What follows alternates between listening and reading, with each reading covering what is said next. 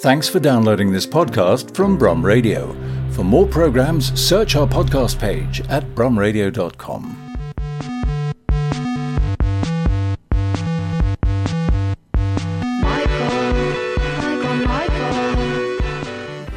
And welcome to the Brum Radio Bookshow, our monthly look at all things bookish going on in the world of books. I'm here with Catherine O'Flynn. Hello. And, of course, the wonderful Blake Woodham. Oh. Failing with the buttons. Sorry, are you unconvinced by my wonderfulness? Apologies. And you're in for an hour of chat, conversation, jokes, and whatever about the world of the world of books. Really, it's just as if we've just woken up and just stumbled in here. Yeah, rather than the many hours of careful preparation. Yeah. Please remember that you can come and you can chat to us on Twitter. We're on @BrumRadio_books, or you can email us at bookclub@brumradio.com. And as this is going to be our last show for 2018, can you believe the end of another year? It speeds up, doesn't it, Mike? Yeah, it does. The older you get, the time, it doesn't stop. So we're going to be talking about favourite reads of the year. Please do let us know. We're going to be talking about Christmas. We're going to be talking about Jonathan Franzen's rules for novelists. You were going to say Jonathan Ross's rules for novelists. Yes, I don't think he's got somebody. He might do. He might do. We're going to be talking... Catherine's going to be continuing her library project, which we've entitled Catherine's Library Safari, which we quite like. It does imply there are some wild animals in certain parts of Birmingham, which we don't want to spread that rumor, do we? No, of course not. Dangerous dogs, for sure. Okay. I speak as an ex-postwoman, so they are. And we're also going to be taking a little look, if we've got time, at Christmas books and novels and Christmas themes. So, how are you? How has everybody been? Blake, how have you been? I've been very good. Yes. Yeah, I'm just gearing up to record a second of my experiences of producing an audiobook. So recording You're that. a producer. I am a producer. Have you got a card? Is that how you introduce yourself to young ladies? I'm not sure that a card would impress young ladies anyway. Yes, no, it's an interesting Blake experience. Woodham, Book. book producer. Yeah. I can make your career. Brackets, 2 books. Like Phil Spector, do you hold a gun up to the head before reading the books? I feel this has got darker than intended very early. quickly, actually. Yeah. Thank you, Catherine. So yeah, that's what I'm doing. I'm looking forward to that. It's a really enjoyable experience, actually. You do get to sort of see a different side of the creative process, and it is a creative endeavour in its own right. So I'm quite pleased. I'm looking forward to that. How about you, Catherine? Yes, I'm quite good as well. I've had a nice month. I've been reading quite a bit. I've been doing more cultural things than I perhaps would ideally like, to be honest. But it's all been nice. Yeah. You've been on Radio 4 again, haven't you? Well, that hence the culture really, because they force you to go and eat lots of culture in a very short amount of time, and then splurge an opinion about it. And often the problem I find is that I don't particularly have an opinion about it. But I don't know if it's a thing to be Always good for a critic. being with from Birmingham, but often my response is, it's all right, yeah, it's quite, it's, good and bad. You know, I don't know whether it's getting older, but I am at the stage, I feel exactly the same as you, where I think that most things are all right. Yeah. You know, it doesn't offend me, Yeah. but I don't love it either. You know, it's all right. And obviously, I think most people are like that, but some people are just really good at, pretending, massive enthusiasm or massive antipathy to things. No, I think you're right.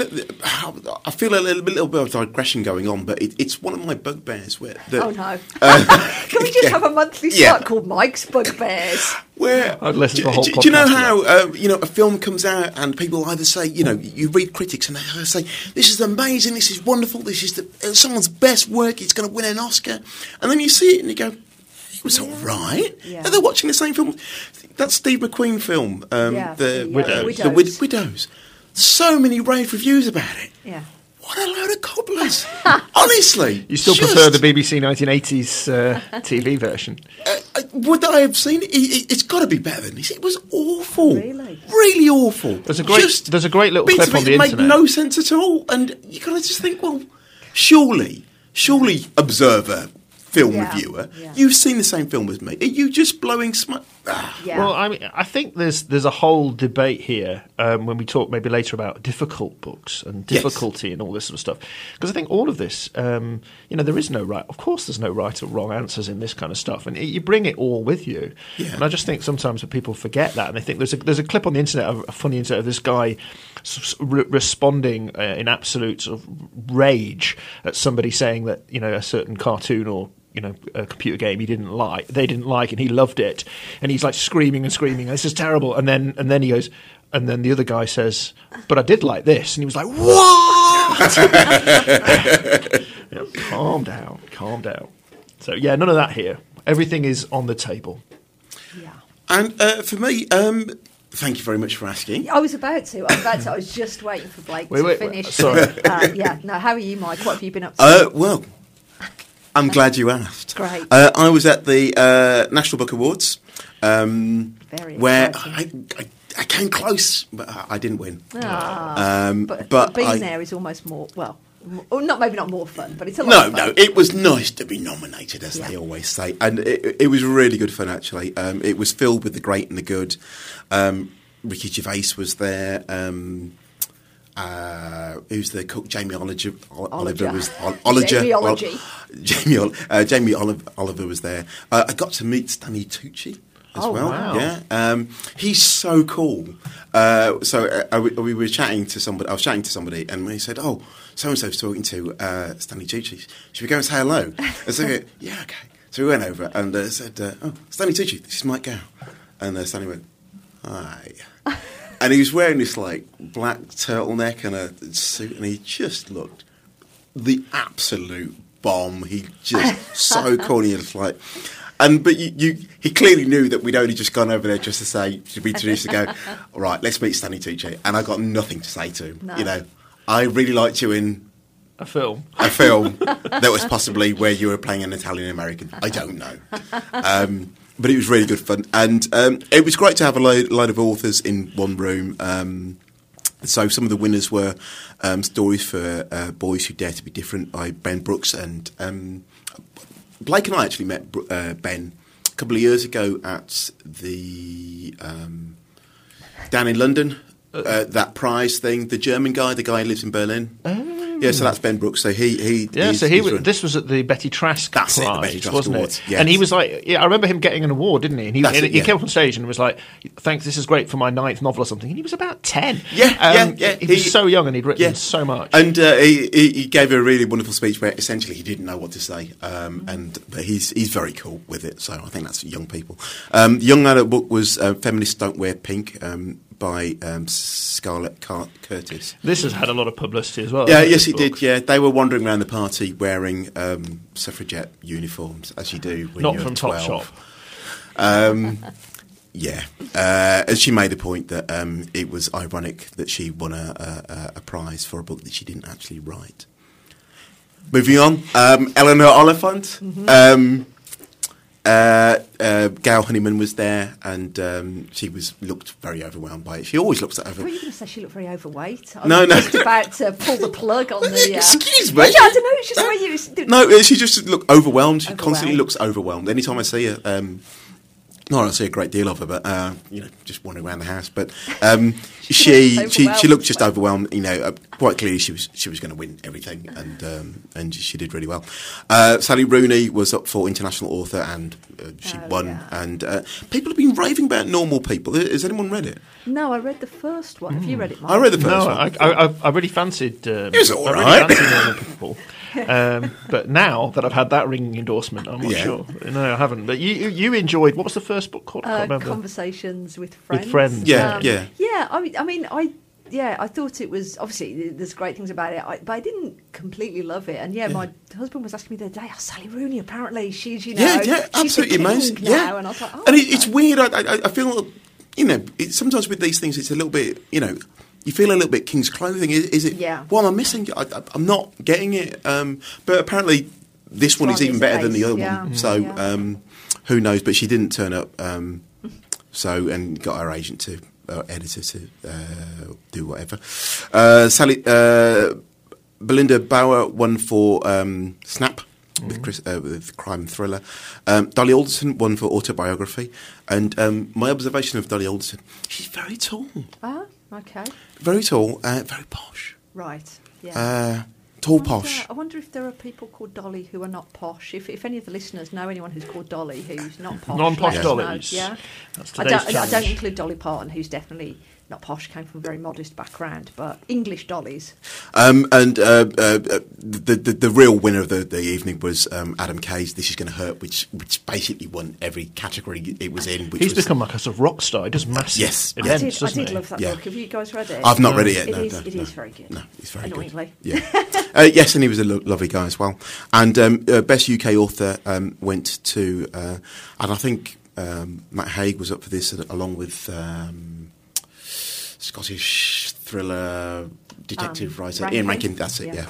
And it went to Philip Pullman with The Book of Dust. Philip couldn't come, but he got his editor to read out a very funny letter that Philip had written. Philip, I keep saying Philip. I'm going to stop now. That is his name. Did you get into any little scraps with anyone else? Did I get into any scraps? No. I was well behaved. Well done. I tried to pick a fight with Richard Hammond when I went to a book awards. Oh, did you? Yeah. And how did you get on? I think I won. Oh, really? What was it about the fuel efficiency? No, it wasn't really me. It was my husband. It was. I think we were both up for Newcomer of the Year. Oh, right. I Okay. got it, and I don't really like Richard Hammond because I don't like Top Gear. No. And so as we were passing him, Pete very maturely got my trophy and just pushed it in his face and went ah. Which so there you go. I bet that went down well. Yeah, I don't think he even noticed. I think when he went back to his golden palace that night, he probably cried himself to sleep. So but it was a good night, and I'm glad, and so we're just starting to look forward to next things. You look very dapper in the photos. Thank you very much. Yes, I like to. I'm really conscious of. I don't know whether you have this, Catherine, but when people are going to meet authors, I always think I need to look like an author. Yeah. You know, so I just go right. Leaking biro in your pocket. I should put on my author clothes and go to that there London and sort of swank about like an author. Well, you're wearing velvet, which is so authorial. Yes, well this is it. Will Dean, I noticed that. So I also looked at all the photographs of him. Will Dean, who was up for a prize, I think in the same category as you, wasn't he? And he was also wearing velvet. He was wearing velvet, but very open shirt. Yes. And he lives in like a shack in the middle of the woods. Yes. And it must have been a very strange business for him. So he sort of, literally kind of hews his own dinner out of his bare hands every morning. Will Dean is all man. His shirt was buttoned like halfway down his chest, and it was a sight to behold. was it? You were there with the force of his masculinity. It was just I just felt myself becoming emasculated the closer he came to me.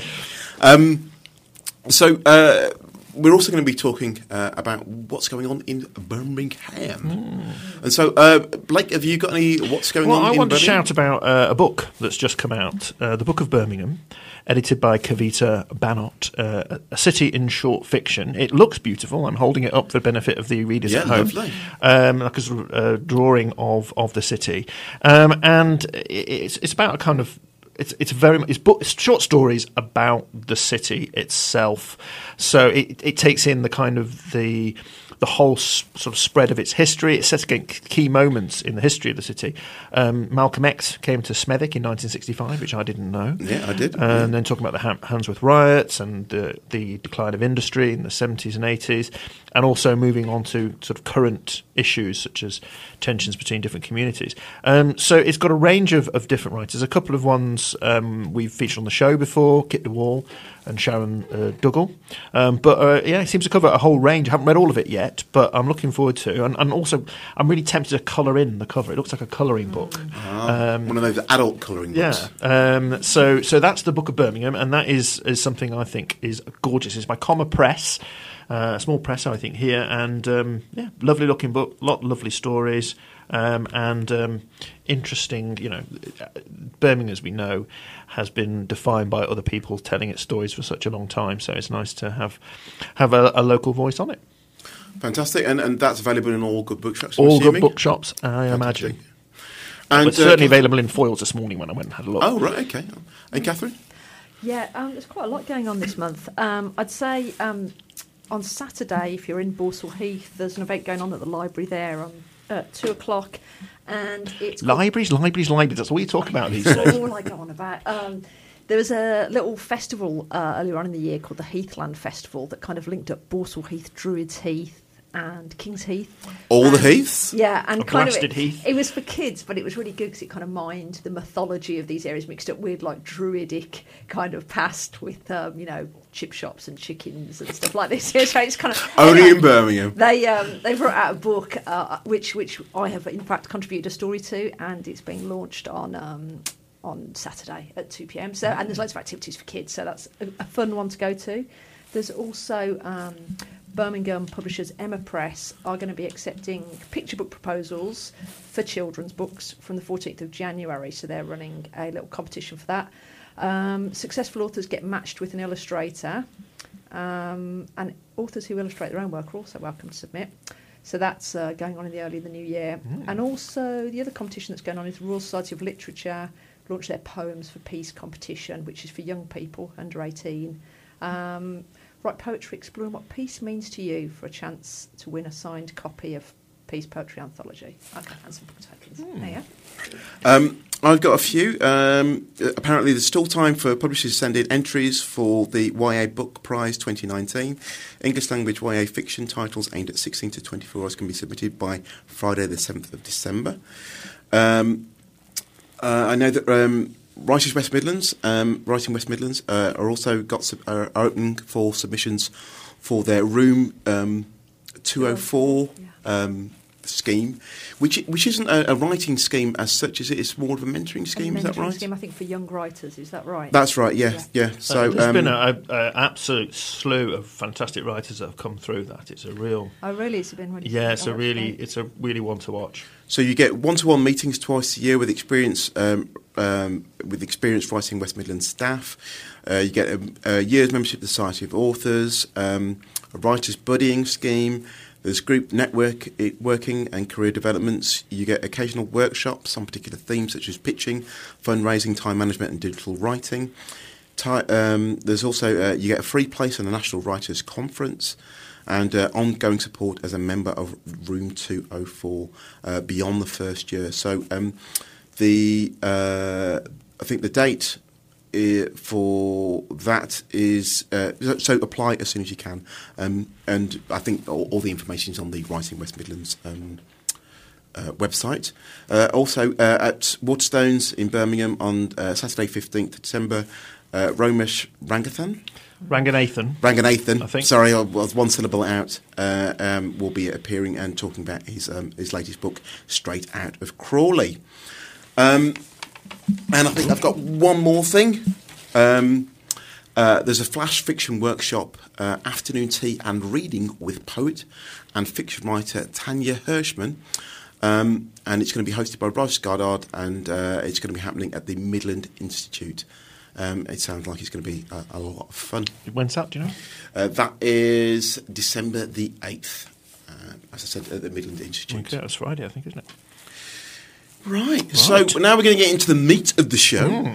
Let me just find out. Yes. Oh, yes. Yeah. Sorry. So I was just saying we were just Mike talking about awards. We were talking about the Booker. Of course, that's it. Yeah. And Anna Burns, who won with The Milkman.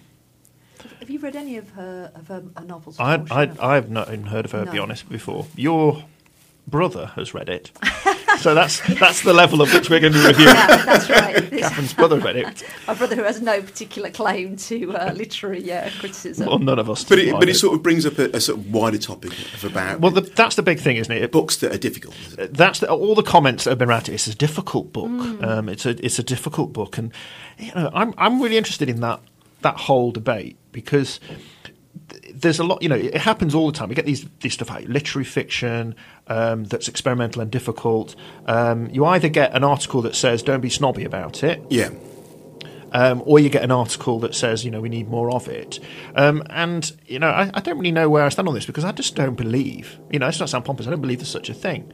Because, I do. Absolutely. I think you bring it to it. That's what I mean is that I have read books that I've thought, fundamentally, I'm not clever enough to understand what the writer needs here, and it's not necessarily, it's not necessarily a clever book. Dan Brown stumped me, for example. So I think it's what you bring to it yourself. Yeah, well, yeah, I can see that, but I think there's also people adding a level of difficulty deliberately in order to either be obtuse or to sort of make some sort of point. Taking out capital letters, refusing to use punctuation, making it 1,000 pages long. These are all difficult books in my experience, and I will avoid them like the plague. Yeah. If you're sitting down to tell a story and the first thing you do is decide that you're not going to use punctuation or speech marks, who didn't? For example, this book, Milkman, none of the characters have names. Right. Already I'm put off. But I'll give you a counterpoint to that, though. I don't know if you've read either Ridley Walker or Clockwork Orange, where the language is very difficult. And you start reading that. I remember reading Clockwork Orange and thinking, this is gibberish. I don't understand this. But 2 chapters in, it clicks. You get it. You understand what's going on. It makes sense. It's totally... It's legitimate. It's logical within that, and then you get it. But you have to kind of put that in. So I think there is a case to be made for that. Why wouldn't you name a character? Well, she said that she did originally have names, and it didn't work. For what she was trying to do. Listen, that's absolutely ridiculous. It didn't work with names. That's what she said. I just think she's trying to create a mood and emotion. I don't necessarily. Obviously, we'll have to line very heavily on Catherine's brother, who's read this. Well, I just want to perhaps offer a middle ground here, which is, I think the problem is that books being described as difficult is enormously off-putting, and sometimes, I was thinking just then when you were talking about no punctuation or no speech marks. I know the Midlands-based writer Anthony Cartwright, he doesn't use speech marks. I didn't even notice that. I read 2 of his novels without noticing that, and it was only afterwards that I read a review. But why is it? I don't know. I think it just because he flows in and out of, and if you say that, it sounds very confusing and difficult, but it actually wasn't. I read it and it was completely seamless to me. I didn't even notice, and so I think sometimes. Obviously, it's different people think different things are difficult. I would find it very difficult, to read Dan Brown. I find some difficult books. I absolutely agree with you that they are just embarking on some academic project that isn't really inviting me in. Yeah. But I think some books get described as difficult, and the way they are described makes you think, oh God, that's not for me. And then you actually read them, and you think, oh, that was actually really embracing. Clearly we're not going to agree on any of this at all. But I think for me. Storytelling is about communication. It's about,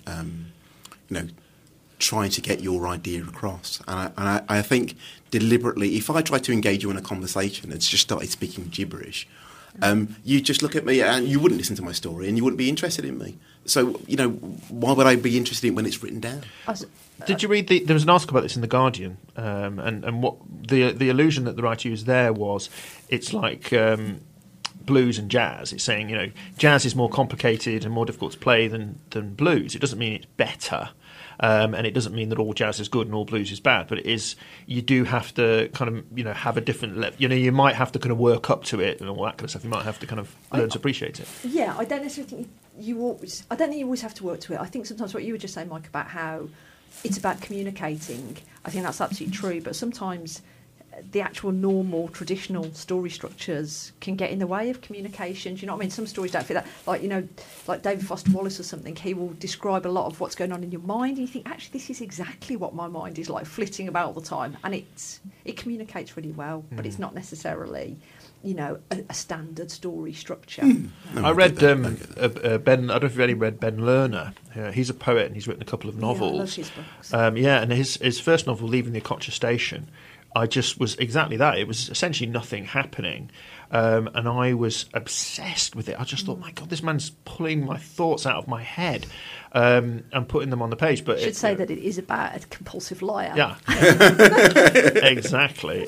There's a fantastic sequence in it when he's in a hotel with his girlfriend and he just goes out in a strange place, and he just goes out for a walk and gets lost and can't find his way back, and he's out all day. And I thought, I can just imagine doing that. And she's like waiting for him. He's like, where are you? He's just wandering around Barcelona. There we go. So difficult books. We don't know. They're difficult. Yeah. I'm not convinced by either of your arguments. I mean, I can see that there is a place for difference, and I sort of like the jazz allusion, but it's sort of where I feel it's a bit like where prose starts to meet poetry, and that's where I turn off. I know how you feel about poetry, Mike. Yes. You cannot accuse Mike of prevaricating about poetry. I would say that might be number one on Mike's list of bugbears. We'll find out. Please, we'd love to hear what you've got to say about difficult novels. Please join us on Twitter at @brumradio_books or email us at bookclub@brumradio.com. So next, we're going to be talking about Jonathan Franzen's rules for novelists. So apparently, Mr. Franzen has got rules for novelists, and given that we have two in the room, I just thought we'd have a little discussion about... Find out how many of them you're breaking. Yes, how many we're breaking, what we think of them.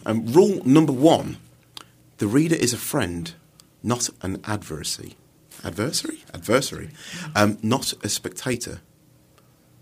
Right. I'll read that again. The reader is a friend, not an adversary, nor a spectator.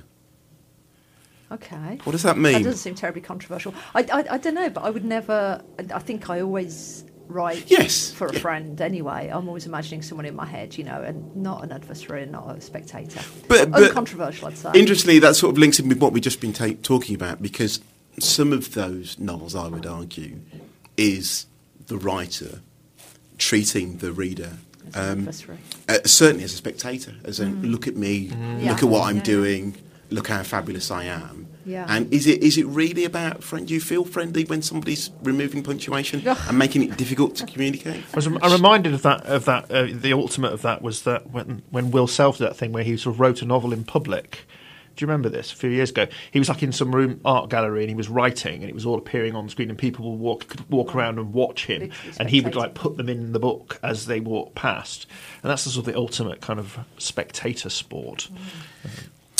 Number 2 is fiction that isn't an author's personal adventure into the frightening or the unknown isn't worth writing for anything but money. I'm not entirely sure what he means about that, but I don't think I agree. Well, it's my sense. Well, I think what he's saying is that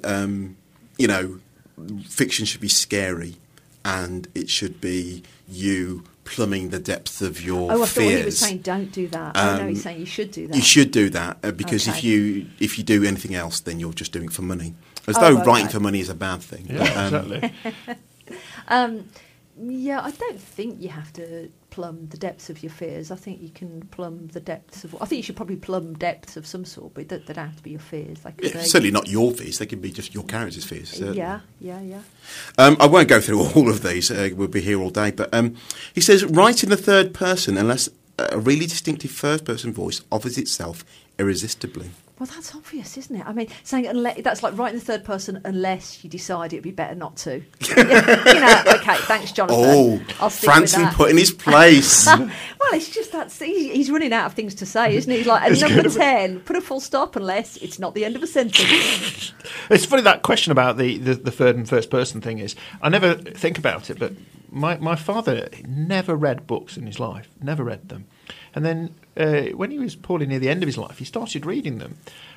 But he could only read novels written in the first person. If they were written in the third person, the obviousnness that this is all just made up, I think, was too strong. It was like, this is just someone saying something, it's ridiculous. In the first person, he could accept it, which I'd never considered before, but I can sort of see the point of that. Number 8 is, it's doubtful that anyone with an internet connection at his workplace is writing good fiction. I've heard him say this before, and I know he has those. He hates technology, he doesn't writes he? blindfolded with noise-cancelling headphones on, I believe. Or at least that might be a little myth, but I like it. I've not only do I have an internet connection, but I kind of check my emails on the internet about every 37 seconds while I'm writing. And I tried to stop doing it. I thought, this is ridiculous. I'm going to do that whole unplugged thing. And I just stopped writing. And I realised now it's become this awful framework that supports, I'll type 3 words, check my email. Oh, another spam about ingrown toenails. Back to writing about, it's... Well, ironically, I've just got a new computer, and... for some reason, it seems to have set itself up so that it's sucking down my emails from the cloud or whatever. Yeah. And so it will ding. And as I'm writing, it will just go ding. And I feel myself subtly being conditioned, like some sort of lab rat. You just got to go, ding. It's a reward. Ding. So so by the end of the year, I'll hear a ding and I'll just automatically just sort of reach for my mouse. Well, that's probably all good. I do an online crossword, New York Times crossword every day, and because that's the way I go. Every day. I know. Michael Myers. But it pings up when you're halfway through, and I find that quite gratifying. Ping, you're halfway through. You're quite gratifying. Is it? Tell me, it's not a cryptic crossword. I know. I cannot stand cryptic crosswords. Okay, I have a positive. Although this one, it's a weird one. They have all kind of weird crosswords. Crosswords are a fascinating subject. They do things called rebus, where lots of letters are all in the same square. It's quite weird and stuff that's a bit confusing. Yes, let's do crosswords. Anyway, rules for novelists. We don't approve of them there generally. Just one final one. His number 10 is you have to love before you can be relentless. You know, it sounds like he's got this out of he's got an algorithm that just generates... or out of a fortune cookie or something. Well, you have to love before you can be relentless. Blake, what's your take? I've never been relentless, so I can't say really. Does that mean that you've never loved, or I don't know? Maybe it does. This is a horrifying thought. I've met some relentless people, and they're very unlovable, frankly. So I'm not entirely sure about that one. But I think the whole rules for novelists thing. You know, I don't know about you, Mike, if you've ever looked into kind of teaching creative writing, and this has always been my problem with the idea of becoming some sort of teacher of creative writing, is I think you do need to feel that there are rules, and you have to sort of, I think what students really love from a novelist is like, you need to do it this way and don't do it that way. And I'm just totally not like that. I'm like, well, do it, whatever works don't for do you. it. A famous quote from some novelists who said there are 3 rules to writing. Unfortunately, no one knows what they are. I think that maybe that is the case. I think just write would be about the end of so that would be your rule. Yeah, I really don't think it's helpful. I think there's, just a multiplicity of approaches and styles, and it's, I can help people if there's a specific thing, but just this idea of issuing blank, don't ever write in the third person, don't ever write in the first person, it's just stupid. I think if I love and then be relentless. I think if I had to have a rule, I'd have 2 rules. I'd have Catherine's right. Yeah. I don't think anybody, the amount of people say, I'd really love to write a novel, and they go, well, have you written anything? No. Are you planning to write anything? No. So you've got to write. No, you can't begin to write a novel. You can't get a novel published unless you sit down and actually start writing stuff. And secondly, read. Yeah. I think I'm shocked by the number of people who say, I really want to be a novelist. Okay, brilliant. What are you reading at the minute? Nothing. Yeah. But I really want to be a novelist. And I just think, the two go in hand in hand. Yeah. Blake, any advice for writers? Well, I'm no writer, so I'm just going to stick with it. You've read more books than 2 of us combined. Well, I say one of the things I would, from my experience of trying to write, is I guess not to get, and I've learned this from talking to yourselves, is not to get too freaked out by what you do read, because I think one of the problems I have is I'll read a great book and I'll think, well, what's the point ever picking up a pen? Because I can't, I don't ever expect to get as good as that. So I don't mean I'll go off and read a rubbish book just to sort of balance it out. But just this idea that, it's like you were saying there, Catherine, is that, you can only write your own way and your own kind of experiences. I guess my advice, such as it would be, is not to get sort of caught a rabbit in the headlights and just writing trying to emulate anyone else, try and be despairing that you'll never be as good as writing at Jonathan Franzen is. It's a high price to pay. Yeah. Well, I have to say, I've really struggled with Jonathan Franzen's books, just on the grounds that talking about difficult is just. All his characters are much more intelligent than me, as he obviously is. But they all are, and they all understand their own. I mean, what they do is they all understand their own motivations, and they make these clever pithy. And I think, that's just not like my life. Anyway, right? We'd love to hear if you've got any rules for writing or rules for even reading, perhaps. Please let us know at Brum Radio _books, or email us at bookclub@brumradio.com. Next up, we're going to be doing our audio book of the month, and this month's book is what?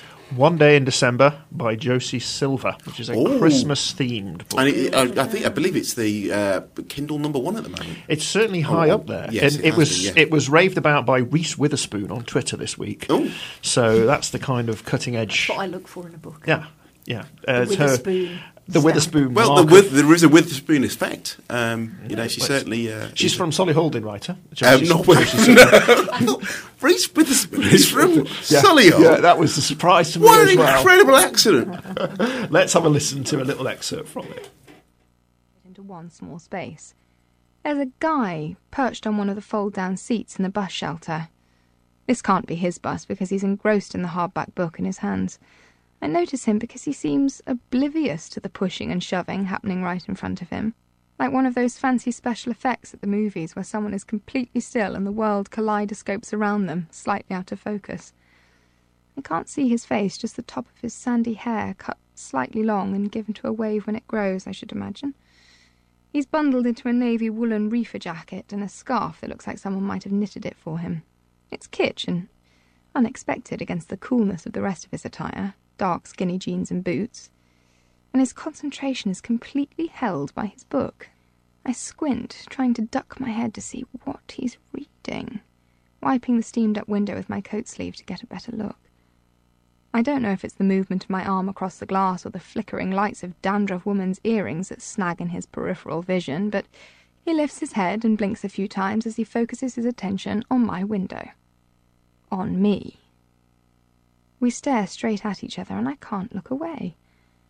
I feel my lips move as if I'm going to say something, God knows what, and all of a sudden, and out of nowhere, I need to get off this bus. I'm gripped by the overwhelming urge to go outside, to get to him.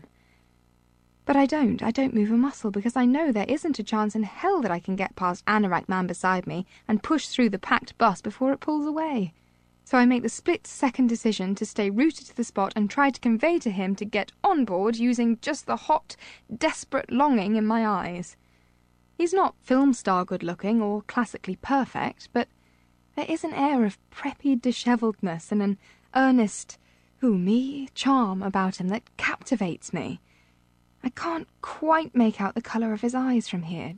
And that was our audiobook of the month. It was Josie Silver and One Day in December. I think her surname's really Silver. No, it's not, apparently. It's something really... prosaic. I can't remember. She's from Wolverhampton, though. I thought it was Solihull. Okay. No, she's from Wolverhampton. She's local. But she used to write under the name... Karen French or Katie French or something like that. So she's been... I'm just assuming if you write Christmas books, you have to have some slightly sparkly... Yes, something jingly. Yes. The area is festive romance, but there's also a lot of Christmas crime novels as well. There's whole swathes of that, kind of Agatha Christie cosy crime novels. And I guess Christmas ghost stories, Christmas ghost story. Ghosts. One of the big books this summer is a book called Marley or something along those lines, Mr. Marley, which is like a prequel to a Christmas Carol. Oh, fantastic. I have been doing my research on this. Well, hopefully we'll talk about that a little bit later in the show. But next up, Catherine has been she's taken on a sort of a mission to visit every single one of the, how many? 37. 37 libraries in Birmingham. The 37 public libraries of Birmingham, yeah. It's kind of, it's like a pilgrimage. Really, a pilgrimage, if you will. Yeah, if you will. I'm not quite sure who is the religious. I suppose it's the idea of a public library is the religious deity that I'm a pilgrim for. And so, which one are you at this week? This month I visited Sutton Coldfield Library, and so the idea is I visit all of them and I write a little essay in inverted commas page one. And so I'm not going to read. I have actually written the essay, which is pretty fast work for me, yes, but I'm not going to read all of it because it would be too long. So I'll read a little excerpt. Oh, by the way, do you remember last month we were talking about ways I could sort of some little quick indicator where I could have a little marker of each library? Well, I decided this isn't going to feature in the essays, but I decided what it would be is I would count the number of Mike Gayle versus Catherine O'Flynn books in the library. And I have to say, Sutton Coldfield, Mike, you are winning hands out 4-0. To be fair, you even have a book in the DIY section. The to-do To be fair, surely, is that because they've taken all yours out? Exactly, they're not on the shelves. And also that Mike's written about 15 to your 3. Yeah. But, just saying, you're winning there. Okay, so I'll read maybe a few minutes of my about my visit to Sutton Coldfield. So I used to use this library a lot back in the late 80s when I lived in neighbouring Erdington, mainly, as far as I remember, to borrow CDs. I haven't been back in at least 15 years. If I'm honest, I've avoided Sutton Coldfield altogether for the last 3 years since having my fingers crushed in lift doors in the shopping centre over the road and being too traumatised to return. Still, I put all that behind me for this visit. The library is 4 years my junior, and maybe that's why, despite being almost 50 years old, it still feels like a new library to me. It's open plan and large, the biggest in the city after the main library of Birmingham, though not as large as it once was since the council sold off the second floor earlier this year. Like most public libraries, Sutton has been fighting for its survival over the last decade. It closed for a few months for asbestos removal back in 2010 and didn't open again until 2013. Maintenance closures for local libraries are like falls for the elderly. Something theoretically quite minor and straightforward often turns out to be fatal. Once a library closes its doors for repairs, local authorities can prove very reluctant to open them again. Sutton Coldfield managed to pull through and open after a long hibernation, only for the council to then announce plans to close the library for good, saying it was the most expensive to run in the city. A local community group called Folio, Friends of Libraries in our... Sutton Coldfield, was formed to fight the closure. They succeeded finally with a proposal that put a cafe and a soft play area in the library to generate extra revenue. But there was a bit of a spat with the rival acronym gang FOLOB, Friends of Library of Birmingham, who accused Folio of trying to turn the library into a glorified wacky warehouse. Strong words. But as far as I can see, FOLOB failed to come up with any other ideas, so Folio won the fight and they kept the library open. FOLOB's worst fears don't seem to have come to pass. The soft play and cafe are around the opposite side of the library from the entrance, and on my visit I found the reference section to be properly library silent. It was actually quite baffling how the sound didn't travel at all in an open plan space. I wondered if it was maybe something unusual about the air in Sutton Coldfield. Maybe that's why it took so long for anyone to hear me screaming as the lift doors had crushed my fingers. You see, the trauma hasn't really gone away at all. There were about 30 other people in the library on a Monday lunchtime, not including those in the cafe and soft play. And most of them were in the reference section, which is an amazing resource.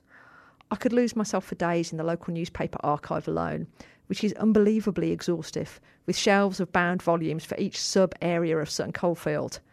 Some dedicated archivist has catalogued all of these, providing painstakingly handwritten indexes like a Benedictine scribe, allowing someone like me to find, for example, every reference to dog fouling in Boldmere in a particular year.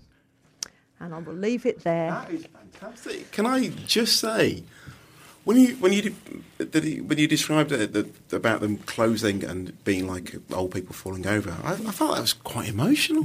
Just the whole... I feel like libraries are under attack. Oh, they really are. And that happens so often. There'll be something quite simple like a boiler repair or a bit of a leaky roof, and that's it. The library goes for years or forever. And it's just so many people. They're such an important place, aren't they? I think they're great. I don't know. Yeah. I just think they're there's not very many places you can just go for free, and there's just amazing resources there. I do sort of understand the follow-up kind of angle of it is also one of those very few places you can go to where there's no kind of commercial dimension. So I obviously understand that they have to pay their way, but I can understand that the kind of dissatisfaction with that. It's a really interesting thing that's going on with libraries, because I was actually at a library in Nottingham this week doing an event, and one of the people told me there that apparently actual takings out of books, lendings, loans of books are actually down by quite a significant number, presumably because of the Kindle effect and Kindle books being so cheaply, it's just easier to download than go to your own library. And so libraries are actually having to kind of actually fight for their very existence, in the minds of people, because, what are they for? And so, in their defence, I think they're trying to be... Sorry. I think they're trying to find ways of engaging with people. and trying to entice them back into books as well. So in the one in particular that I went to in Nottingham, in West Bridgford, they do, it's more of a sort of a kind of cultural hub. And so now, as well as doing books, they also do jazz events, and they have all sorts of... Right, close that one down right now. It's poetry and jazz. But they're trying to be much more...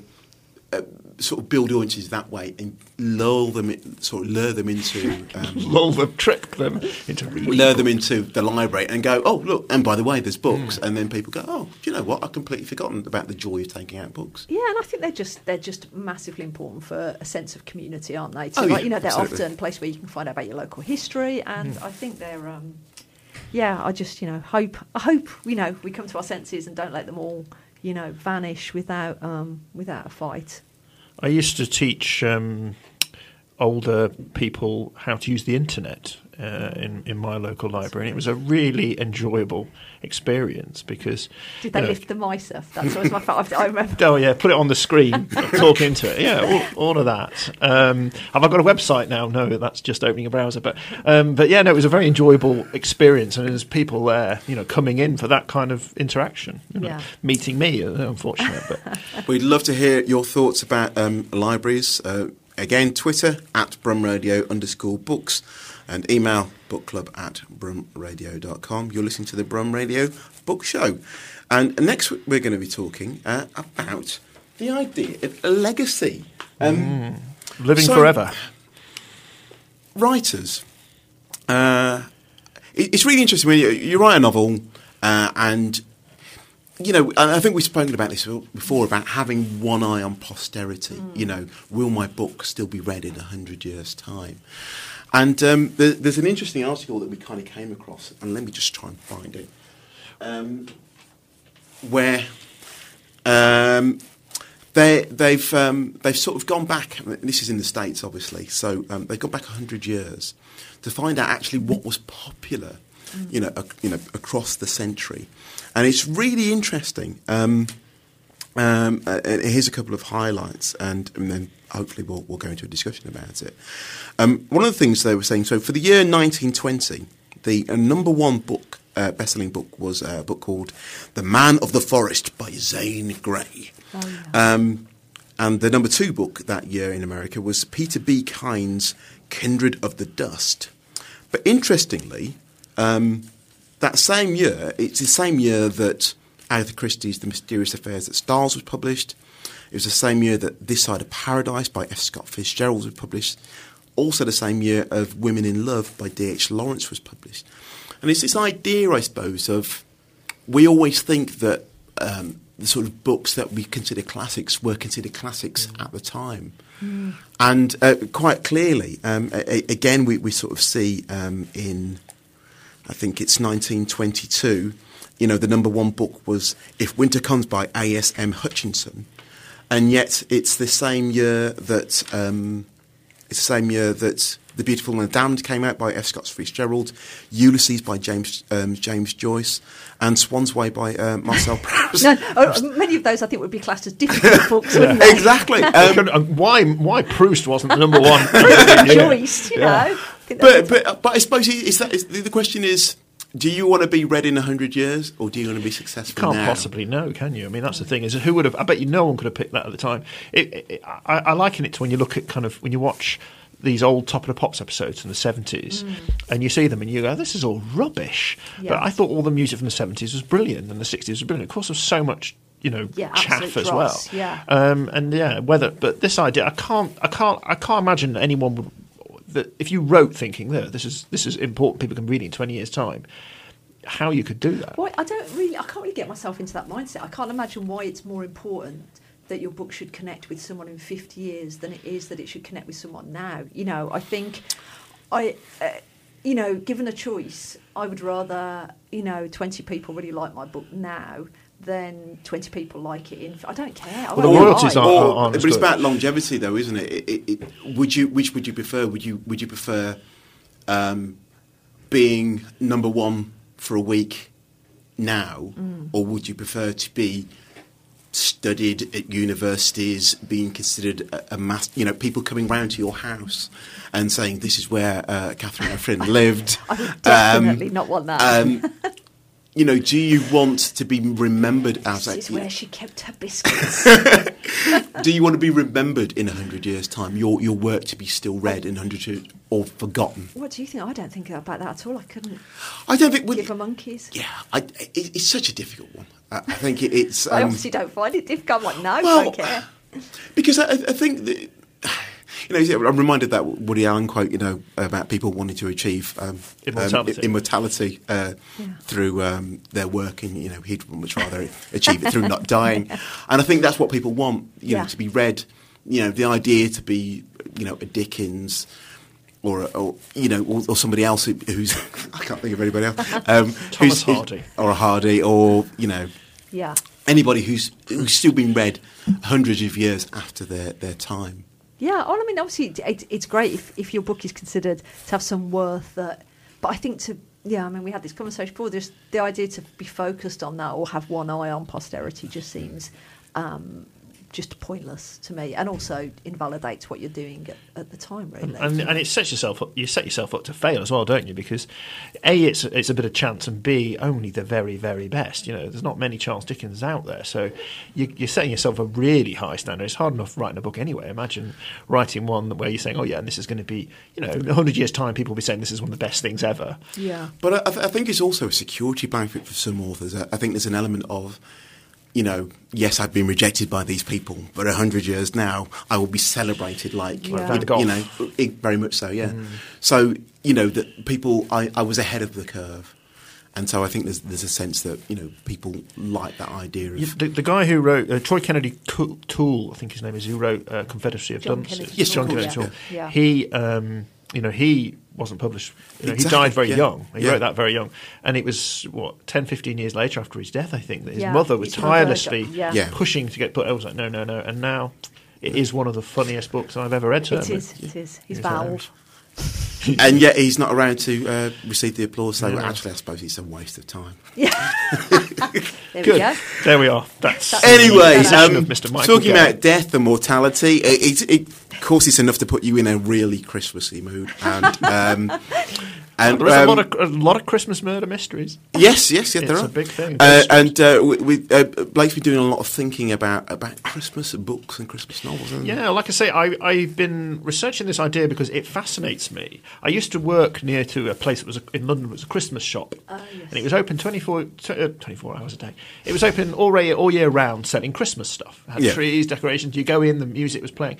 It was must have been a really weird place to work. And I thought that, thinking that about, there's a number of these writers in this festive category who just they write a lot of these Christmas books, often romances, and I can imagine what it'd be like to spend all year writing a book and being very focused on a deadline because you can't miss it, and then it sells over maybe a 6-week period. Yeah. And that's it. I mean, I'm looking in our local supermarket here. There's a book by Heidi Swain called Snowflakes and Cinnamon Swirls at the Winter Wonderland. She's not hedging her bets with that title. just rebadge that. You can set it in. So, Carol Matthews, Christmas Cakes and Mistletoe Nights. Carol's not a real name. Millie Johnson's The Mother of All Christmases. So it must be like to kind of get into that whole mindset. So I went to Waterstones and asked them, who buys these books? No, I'm not mocking them. I'm not in a bad way with it. And what they mentioned there was that a lot of these books are bought by people for themselves. They're obviously bought by presents. I've got a friend who's into books, I'll buy her that.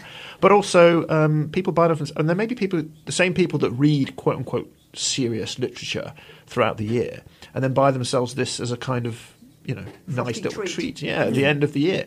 So it's quite interesting in that. But I can't imagine what it must be like to write them. Well, I've actually know quite a few people who've written Christmas books because it became. I'm thinking it must have been it's probably about 10, 15 years ago now. I mean, it all seems about 5 minutes ago when I think about it. But I can't even remember who it was, but I think there was somebody brought out a Christmas book and it was really successful. Yeah. And I think it was just one of those trends that publishers really jumped on. And I think as well as those sort of reasons that you were talking about, I think there's an element of people love Christmas and they want to get into that Christmas spirit as soon as they can. And I think the Christmas novel is a way of sort of getting all nice and cosy. It suggests, reading's a really sort of cosy thing to do anyway.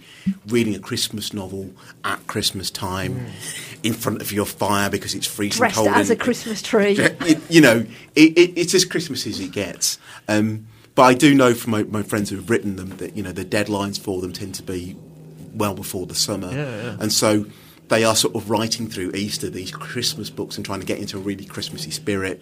And then they sort of put them down, put them to bed, and they kind of go on back onto their day jobs, and then suddenly, 6 months later, they're out in the shops, and it really is shoehorn as many Christmas motifs into the title as you possibly can. Imagine if you were so under the cosh to meet your deadline, you actually had to spend all of Christmas Day and Boxing Day writing up in your room and missed Christmas with your family. That would be ironic. That's a subject for a novel. That's it. I'm sure somewhere there is a book to be written about a Christmas author writing a Christmas story Christmas every year. Christmas, Mrs. Christmas with the children, Yeah. and it all. What does Mrs. Claus do when Santa's off? That's what I want to know. There's no home and Christmas weep. for her. Yeah. She's at home. Yeah. Yes. Anyone out there? I am available for commissions. Any agents or publishers, certainly let me know. Have you ever read any Christmas novels, or even novels set at Christmas time? I say that obviously Christmas Carol is the one that jumps out on that. I'm sure I have, but nothing that springs to mind. I just think it's there's something kind of. I find it sort of. Anyone tries to ram Christmas down my throat, I'm a bit of a curmudgeon, so I'll probably stay away. How about you, Catherine? Yeah, I'm just thinking while Blake's talking. I'm sure I have read loads, but I can't. Weirdly, Christmas films and Christmas songs seem to be far more lodged in our minds, or lodged in my mind, than Christmas novels. Well, there is a thing about Christmas being a kind of communal activity, which reading isn't. So maybe there's an issue there. Obviously you like watching films with people, listening to music with them, eating dinner with them, but reading might be a bit rude. Although that's all I ever do at Christmas is sit and read. I think the other interesting thing about these Christmas novels is that obviously they have a really limited shelf life. Yeah. Come January, January the 1st, that's it. They are consigned to the bin because nobody wants them. And and I've noticed in charity shops, you'll see a whole shelf of these Christmas books, which will just disappear. Kind of come January, and will sort of come out again in November.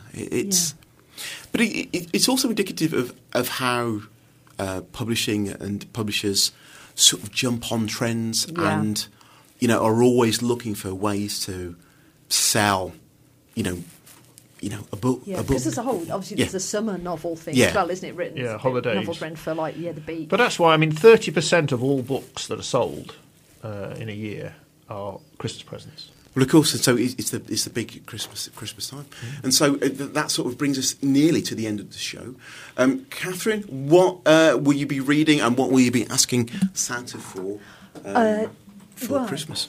I would like. I want to get Jonathan Coe's Middle England for Christmas. That's what I'm asking for because I still haven't got around to reading it. And aren't you mates with him? Can't you ask a copy of him? Hello, I don't want to pay for your book. Could you send it to me? Don't do anything daft like that. And I'll probably get a few surprises as well. The book-wise. I've just read Shirley Jackson's "We Have Always Lived in the Castle." Have you ever read any of hers? Oh yeah. Blimey, that was good. So I might read some more Shirley Jackson. Read the Haunting of Hill House. Yeah, because that's a spooky one. So that's that is Christmas. Brilliant. Yeah, really good. Yeah, the TV series it's very much big in the news because there's a big TV series, which is entirely essentially just the same name. It's not the same thing at all. Right. It's quite an intimate, odd little story, but brilliant. Yeah. What about you, Mike? What will you be reading? Well, I'm. I don't know what I'll be reading. I've got a big pile of to be read next to my bed, so I'm going to down tools probably in a week or two's time, and have just a week of being cosy by my fire and reading and just getting all nice. I like Christmas. I do. I love the build up more so than the actual thing. But and book wise, the Jonathan Coe definitely. And I suppose it's books that I've been reading about that are going to be big in 2019. I heard a little bit of news that Claire McIntosh, who, big sort of thriller writer, she's making a big genre change, and she's her new book coming out in the summer is a sort of some sort of drama, devoid of crime. So I wouldn't mind getting hold of a copy of that, please, Santa. How about you, Blake? I'm. This is slightly embarrassing, but I buy myself books for Christmas. What I do is I make a list throughout the year, and then I go in to Waterstones and I buy them without. I make a note. So 6 months ago, I thought I'd fancy this. Yeah. I made a note of it. Forgotten about it. I go in with the list and I just pick them up without looking at them, take them home, wrap them up, and I give them to myself. So I know that there's 3 books. Happy Christmas, Blake! Under the Christmas. I know this is pathetic. I've got 3 books under the Christmas tree with my name on that I bought. But you're sort of not quite sure what they are because it's so long ago. Yeah, exactly. So I only have a kind of, if I think about it, I'll remember them, but I don't. So it is a little bit of a surprise to myself. All I know is that could you not just give that list to a loved one and say, get me some of these books? That would be even more of a surprise, wouldn't it? I know, would you not but trust them to get them for you? There's an element of that. And also, this way, they can get me something else. So I still will give them a list. Something of higher value. But other than that, I'm also reading. I'm going to be reading. I've got a folio edition of The Diary of a Nobody, which I realise I've never read. Oh, that's good. Yeah. And everyone tells me is absolutely wonderful. So, well, it looks like we've run out of time. Please do email us at bookclub@brumradio.com or tweet us at @brumradio_books. Tell us what you'll be reading this Christmas. We'd love to hear, and what you'd like to be like to get for Christmas, and also what you think of the whole Christmas book genre. And we'd like to. We've run out of time, so we want to wish you a very Merry Christmas and a Happy New Year. So goodbye from me, Mike Gayle. Bye-bye from me, Catherine. And bye from Blake. Happy Christmas, everybody. Happy Christmas.